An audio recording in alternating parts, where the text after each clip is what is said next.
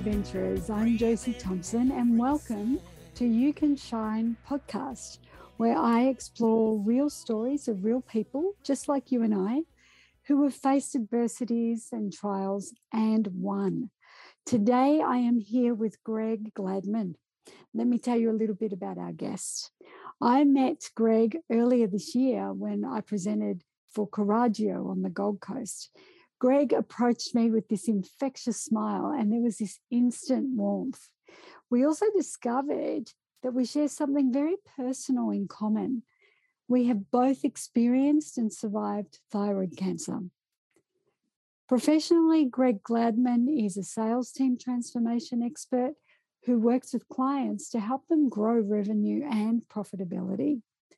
Greg is also partner to Sarah and father to 3 children. And a fun fact about Greg is in 4 months' time, Greg is excited and nervous about doing a 16-day mountain bike tour through Nepal. So let's welcome Greg Gladman. Hi, Josie. Thanks for having me here today. Looking forward to having a chat. Me too. So, Greg, I've done a little rundown on some of the career highlights of your life, but tell us the real story, the story underneath.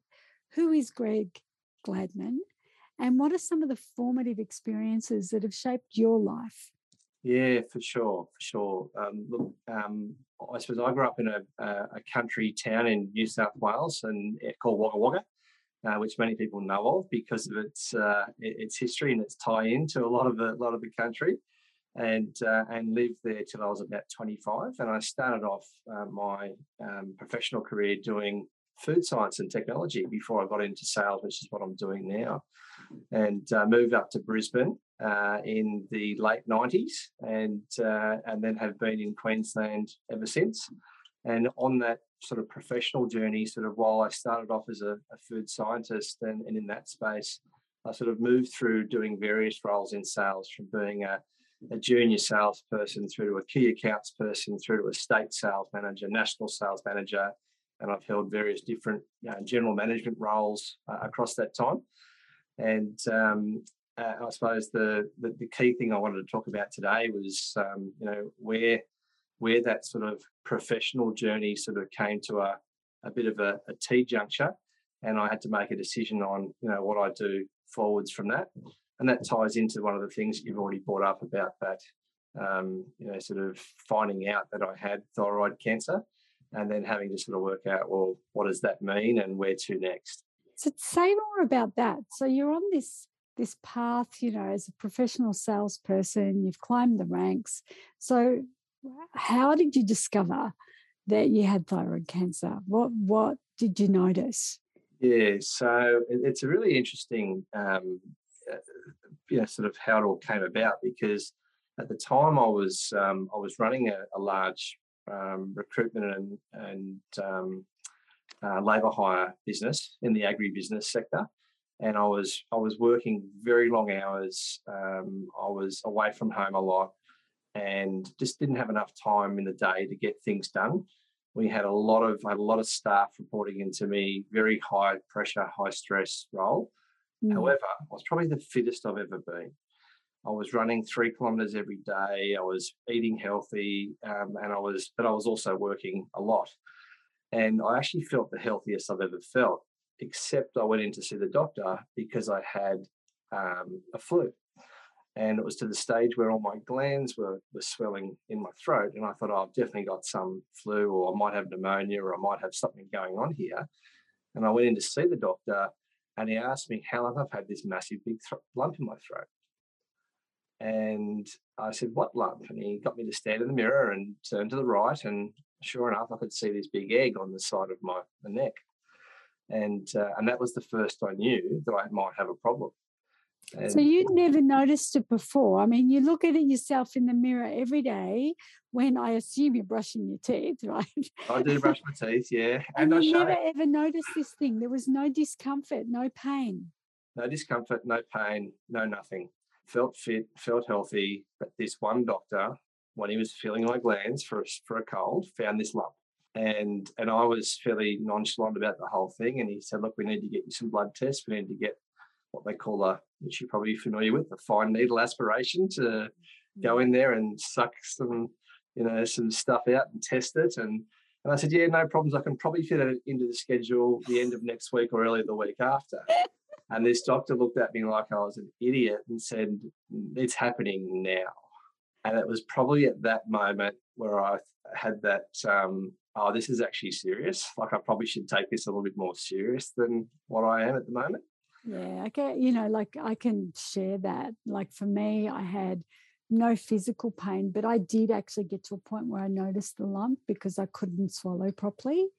And I ignored it. I ignored it for probably a month before I went to see the doctor. But instead of having the biopsy, we just did an ultrasound. And that's when they discovered for me that I had this massive mass in the right lobe. So you've now prioritized this biopsy. What happened then? So mine originally, when they first found it, was probably bigger than a golf ball, smaller than a tennis ball. It's probably the best way I can describe it. And when they did the little biopsy and the ultrasounds, they even did CAT scan at the time because they just wanted to rule out all avenues. And it came back fine, no problems, no issues. And they said, just keep an eye on it over the next 6 months. If it comes back, let us know. Of course, busy professional and got 1,000 things on the go. And luckily, I put a note in my diary to just check throat. And I put it in there. I put it in the diary for 4 months' time. Because I thought, if they said 6 months, I better check it in 4 months, make sure it hasn't come back. And because they gave me the all clear, in my mind, I've got no problem. I'm good to go. And so in 4 months' time, I check it again and I feel my neck and I went, I think it might be coming back. I'm not sure. So did it actually go away, Greg? Without the gruesome details, they sucked all the stuff out of it. Great, and it was gone. Mm-hmm. So it went away. So this golf ball went down to like a marble. And they said, if it starts to grow back, you need to come in straight away. So 4 months, 4 months later, I put the little note in the diary as, everything that's in the diary happens. So I've started to feel my neck. I think it might be coming back. I'm not sure. Maybe it is. It feels. But you weren't worried about it. I wasn't worried about it at all at this stage. Yeah. And then I thought, you know what? I'm just going to go back to the doctor because I can't really tell whether it's growing back or not. Yeah. And so the second time I went back, and they felt it and they started to grab it and manipulate it. It was now pretty much the size of an oval-shaped tennis ball. Oh, so it was larger too. Larger, significantly larger. And rather than coming out, it was going in. Mm-hmm. So if I was to turn my neck to the side again, it didn't look any different than what it had been looking, but it was going inwards towards, like you said, the throat, vocal cords, and all the internal stuff. So I then did another biopsy, and that also came back as negative with no issues, nothing wrong. And this for me is that moment in time where I could look back, if I could go back to myself and give myself a high five. For whatever reason, I said to the doctor, that lump has to come out. Mm-hmm. A tennis ball lump in my throat, when I'm, like yourself, a speaker who goes around the country speaking in front of audiences, I can't get to a stage where I can't speak or I can't swallow. Mm-hmm. That lump has to come out. Mm-hmm. I had to go to 3 different surgeons before I would find someone who would, inverted commas, take the risk of taking it out because of the potential of nicking a vocal cord or the other. There's a major nerve system that runs down your shoulders, from your neck down through your shoulders. Yeah, and where the lymphatic system. Yeah, yep. And so the third surgeon that I went to was a guy based in Brisbane who is world renowned for being an expert in that space and flies around the world and teaches people how to do that surgery. Mm. And he said, look, as long as you're prepared to sign a, whatever it is, the waiver. I'll do it. And I had a lot of people questioning, do you really need to do it? Is it overboard? And I said, something is just telling me I need to have this lump out. I don't know what instinctively you knew. Instinctively, I wanted that lump out and no one can convince me otherwise. Good. Yeah. So, Josie, then the next morning after the lump had come out, and it was quite a intrusive surgery because it's chopping basically from the basically from the back of your neck round to the front of your neck, half your head's hanging off. Quite a big surgery. The doctor came out the next morning as they do their, the next day rounds, and he said, "Look, we've taken the lump out. It was all pink and smooth. It wasn't angry. It wasn't black. So we'll send it off for a biopsy just in case, just to be on the safe side, but it's going to be fine." So, next day, jump out of bed and I think, what I'm going to do today, I'm going to have a day. I'm having a day off after this surgery before I go back to work, because I'm busy and I'm fit and I'm healthy, and I've just been told that this is not going to be a problem. So on my one day off, I went to the city and I caught up with a friend for lunch, and I get a phone call as I'm walking to have lunch with my friend from the doctor saying, "Hey, I just want to grab you quickly. I just want to let you know that the results have come back, and unfortunately, you have cancer." Oh, wow. So I remember thinking in my mind, I thought they had to get you to come in and have a conversation and they tell you that stuff face to face. So my brain ignored the fact that someone's just told me I've had cancer. And I'm going to, hang on, it doesn't happen in the movies. In the movies, they get them to come in and say, "We need to talk to you about your results." And anyway, then my brain clicked back into gear, and it's something about that C word, as I'm sure you can recall, is that my brain started dancing all over the place around thinking, "Oh, what does this mean? Am I going to die? Are my kids going to have no dad? Am I going to have time off work? What's my boss going to say?" Like, my brain was doing these crazy somersaults of thinking random, totally catastrophizing everything, worst case possible, and my whole previous life before that has been best case possible. Yeah, it was just something about that C word. Yeah, freaked you out. Cancer. Yeah, It freaked me out, and then you could obviously tell that I was a bit shaken up by it. And he said, "Look, don't worry. If you could pick any cancer in the world, you'd pick thyroid cancer every time. It's the best cancer to have." And they said that to me, and I went, "But I don't want it at all." Yeah, so it wasn't great. It wasn't a great sell job. It wasn't really making me feel better about the situation. No. Yeah. And then basically where it went from there is that, look, we need to get you in to surgery tomorrow or the next day. We need to take out your entire thyroid. It needs to happen quickly. And when they took out this lump and they did the biopsies, they found about 10 malignant cancers in the lump. So it was pretty significant. Yeah. And then when they actually took out the thyroid itself, there were 10 different cancerous tissues in the left lobe and one in the right. Right, that's huge. Yeah. So lucky you trusted your instinct and had it removed. Yes. Well, okay. So what did you learn from that whole experience? Because 1, it was a huge shock. 2, it happened very suddenly. 3, you went against the advice of the doctors. And now all of a sudden you're in this new reality where a piece of your anatomy has now been taken away. What did you learn from all of that? Well, I think I would say, what did I learn? I learned that just because you're fit and you're busy and you're active doesn't mean you can't get sick. Because in my mind, I was actually sort of going to the stage, Josie, where I was thinking, well, what's the point of getting fit and healthy and losing all this weight and running and eating well if I'm going to get cancer anyway? Like, I had this stupid thing pop into my head around, well, why did I bother? And then I thought, well, maybe the fact that I was so fit and healthy and doing all the right things and eating the right foods at the time, helped me to get through that process and come out the back end of it. But I think at that stage, I still wasn't exactly sure what to take from it. But at that moment in time, I think the one big thing that I took away was working 6 days a week, 12 to 15 hours a day, never being home or present or around for my family. It made me really think about, well, do I really want this job? Am I really living my life for its core purpose, which is to be there for my family and friends, and financially was doing very well. anyone from the outside looking in would say that I had an amazing life and great job and great family, but I was never home. I was never there. So So really, for it me, really made you reprioritize everything, right? absolutely. Mm. So from all of that in hindsight now, what advice would you give someone who might be listening right now who can sense something's not quite right, but isn't quite taking that step to do anything about it?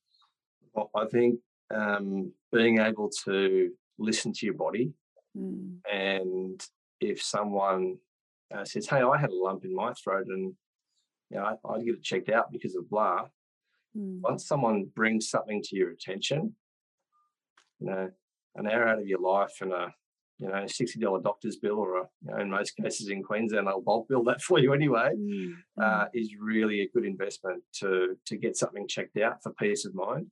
And then if there is something there, act on it. But if your gut is telling you that there's just something not right about something, just when it comes to your health, follow your gut. Yeah. So listen to your body, trust your gut. Listen to your body, trust your gut. So you must have been scared, especially when you heard the C word. How did you manage that? And is that still an issue for you now? How many years ago are we talking that this happened for you? Yeah, so that was 2012 was when I was diagnosed and had the surgery. Mm-hmm. And it wasn't until obviously numerous rounds of radioactive iodine or some pretty intensive. I had 3 hospital stays where I was locked up in a lead-lined room for 4 days. Yep, which I know that one. The fun and games of going through. Yeah. And you're by yourself in a room where no one will come near you for 4 days because you're basically radioactive. That's right. So I had three or four, I think it was 3 rounds of radioactivity over 3 years. Mm-hmm. And I wasn't in the safe zone for over till 2015. I finally got the all clear that I'm in remission. I don't have cancer. Mm-hmm. But while the surgery happened quickly, there were 3 years where I was working through trying to get rid of all of these thyroid tissue cells that spread through your body. Yep. And wherever that tissue is where it can grow.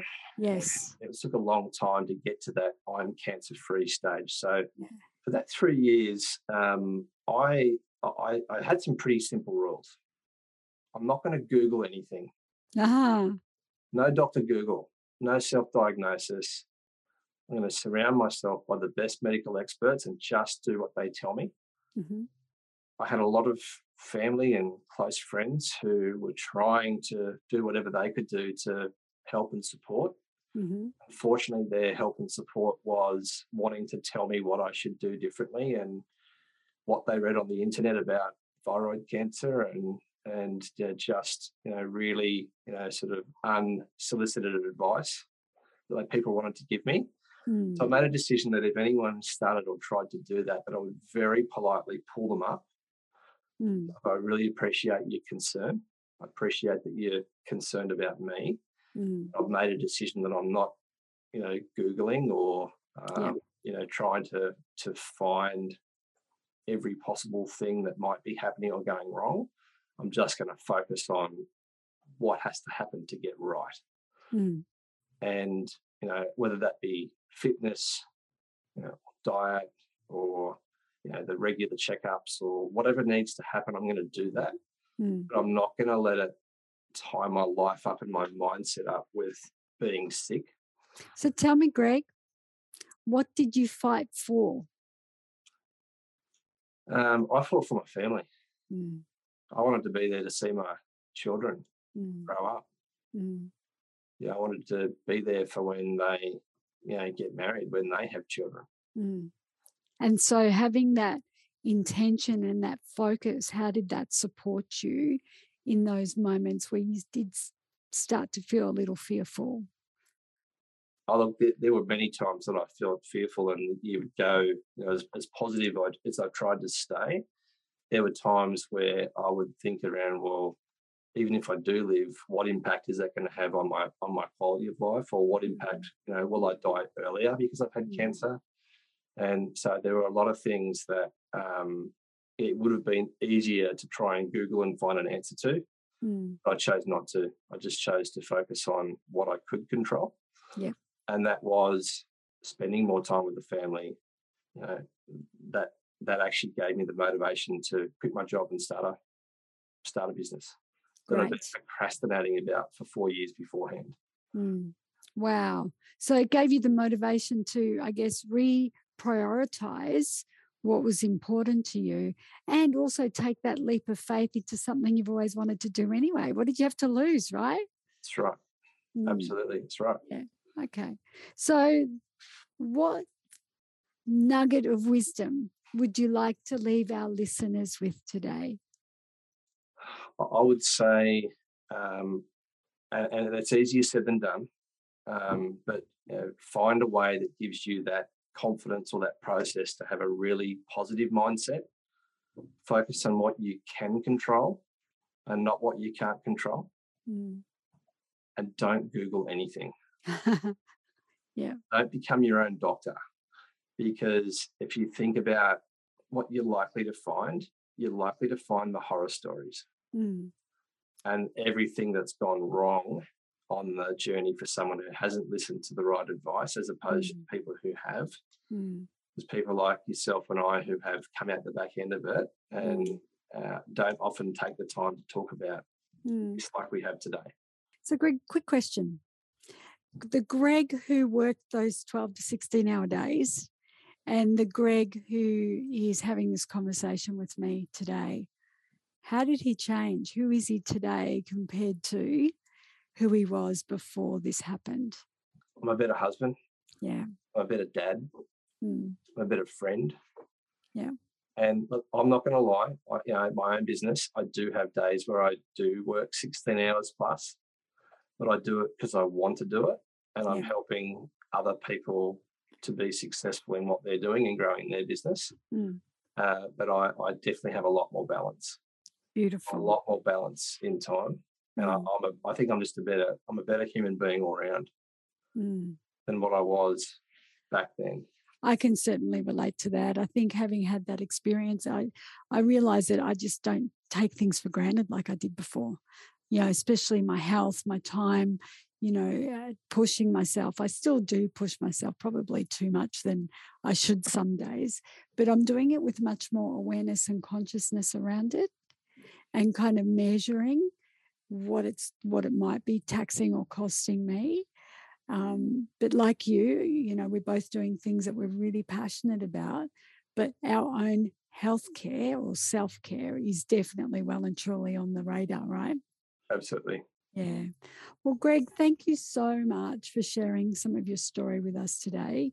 If people want to connect with you or know more, where can I direct them? Yeah, for sure. More than happy for anyone to reach out if they wanted to have a chat, or if they're going through a similar journey and just talking to someone who's been through that would be helpful. And probably just the email, if you wanted to share the email with any of the listeners, that's good for me. Okay, I'll put them in the show notes below. But Greg, what an inspiration and true light you are in the world. You've really shown us that no matter what our circumstances, you actually can rise and shine again.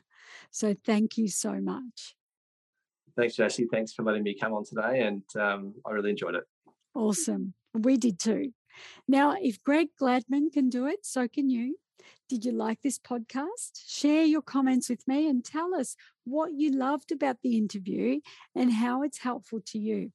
Help spread the love by sharing the link with your friends so that they too can rise and shine. So until next time, remember, it's not what happens to you that defines you. It's how you respond that counts. Shine on.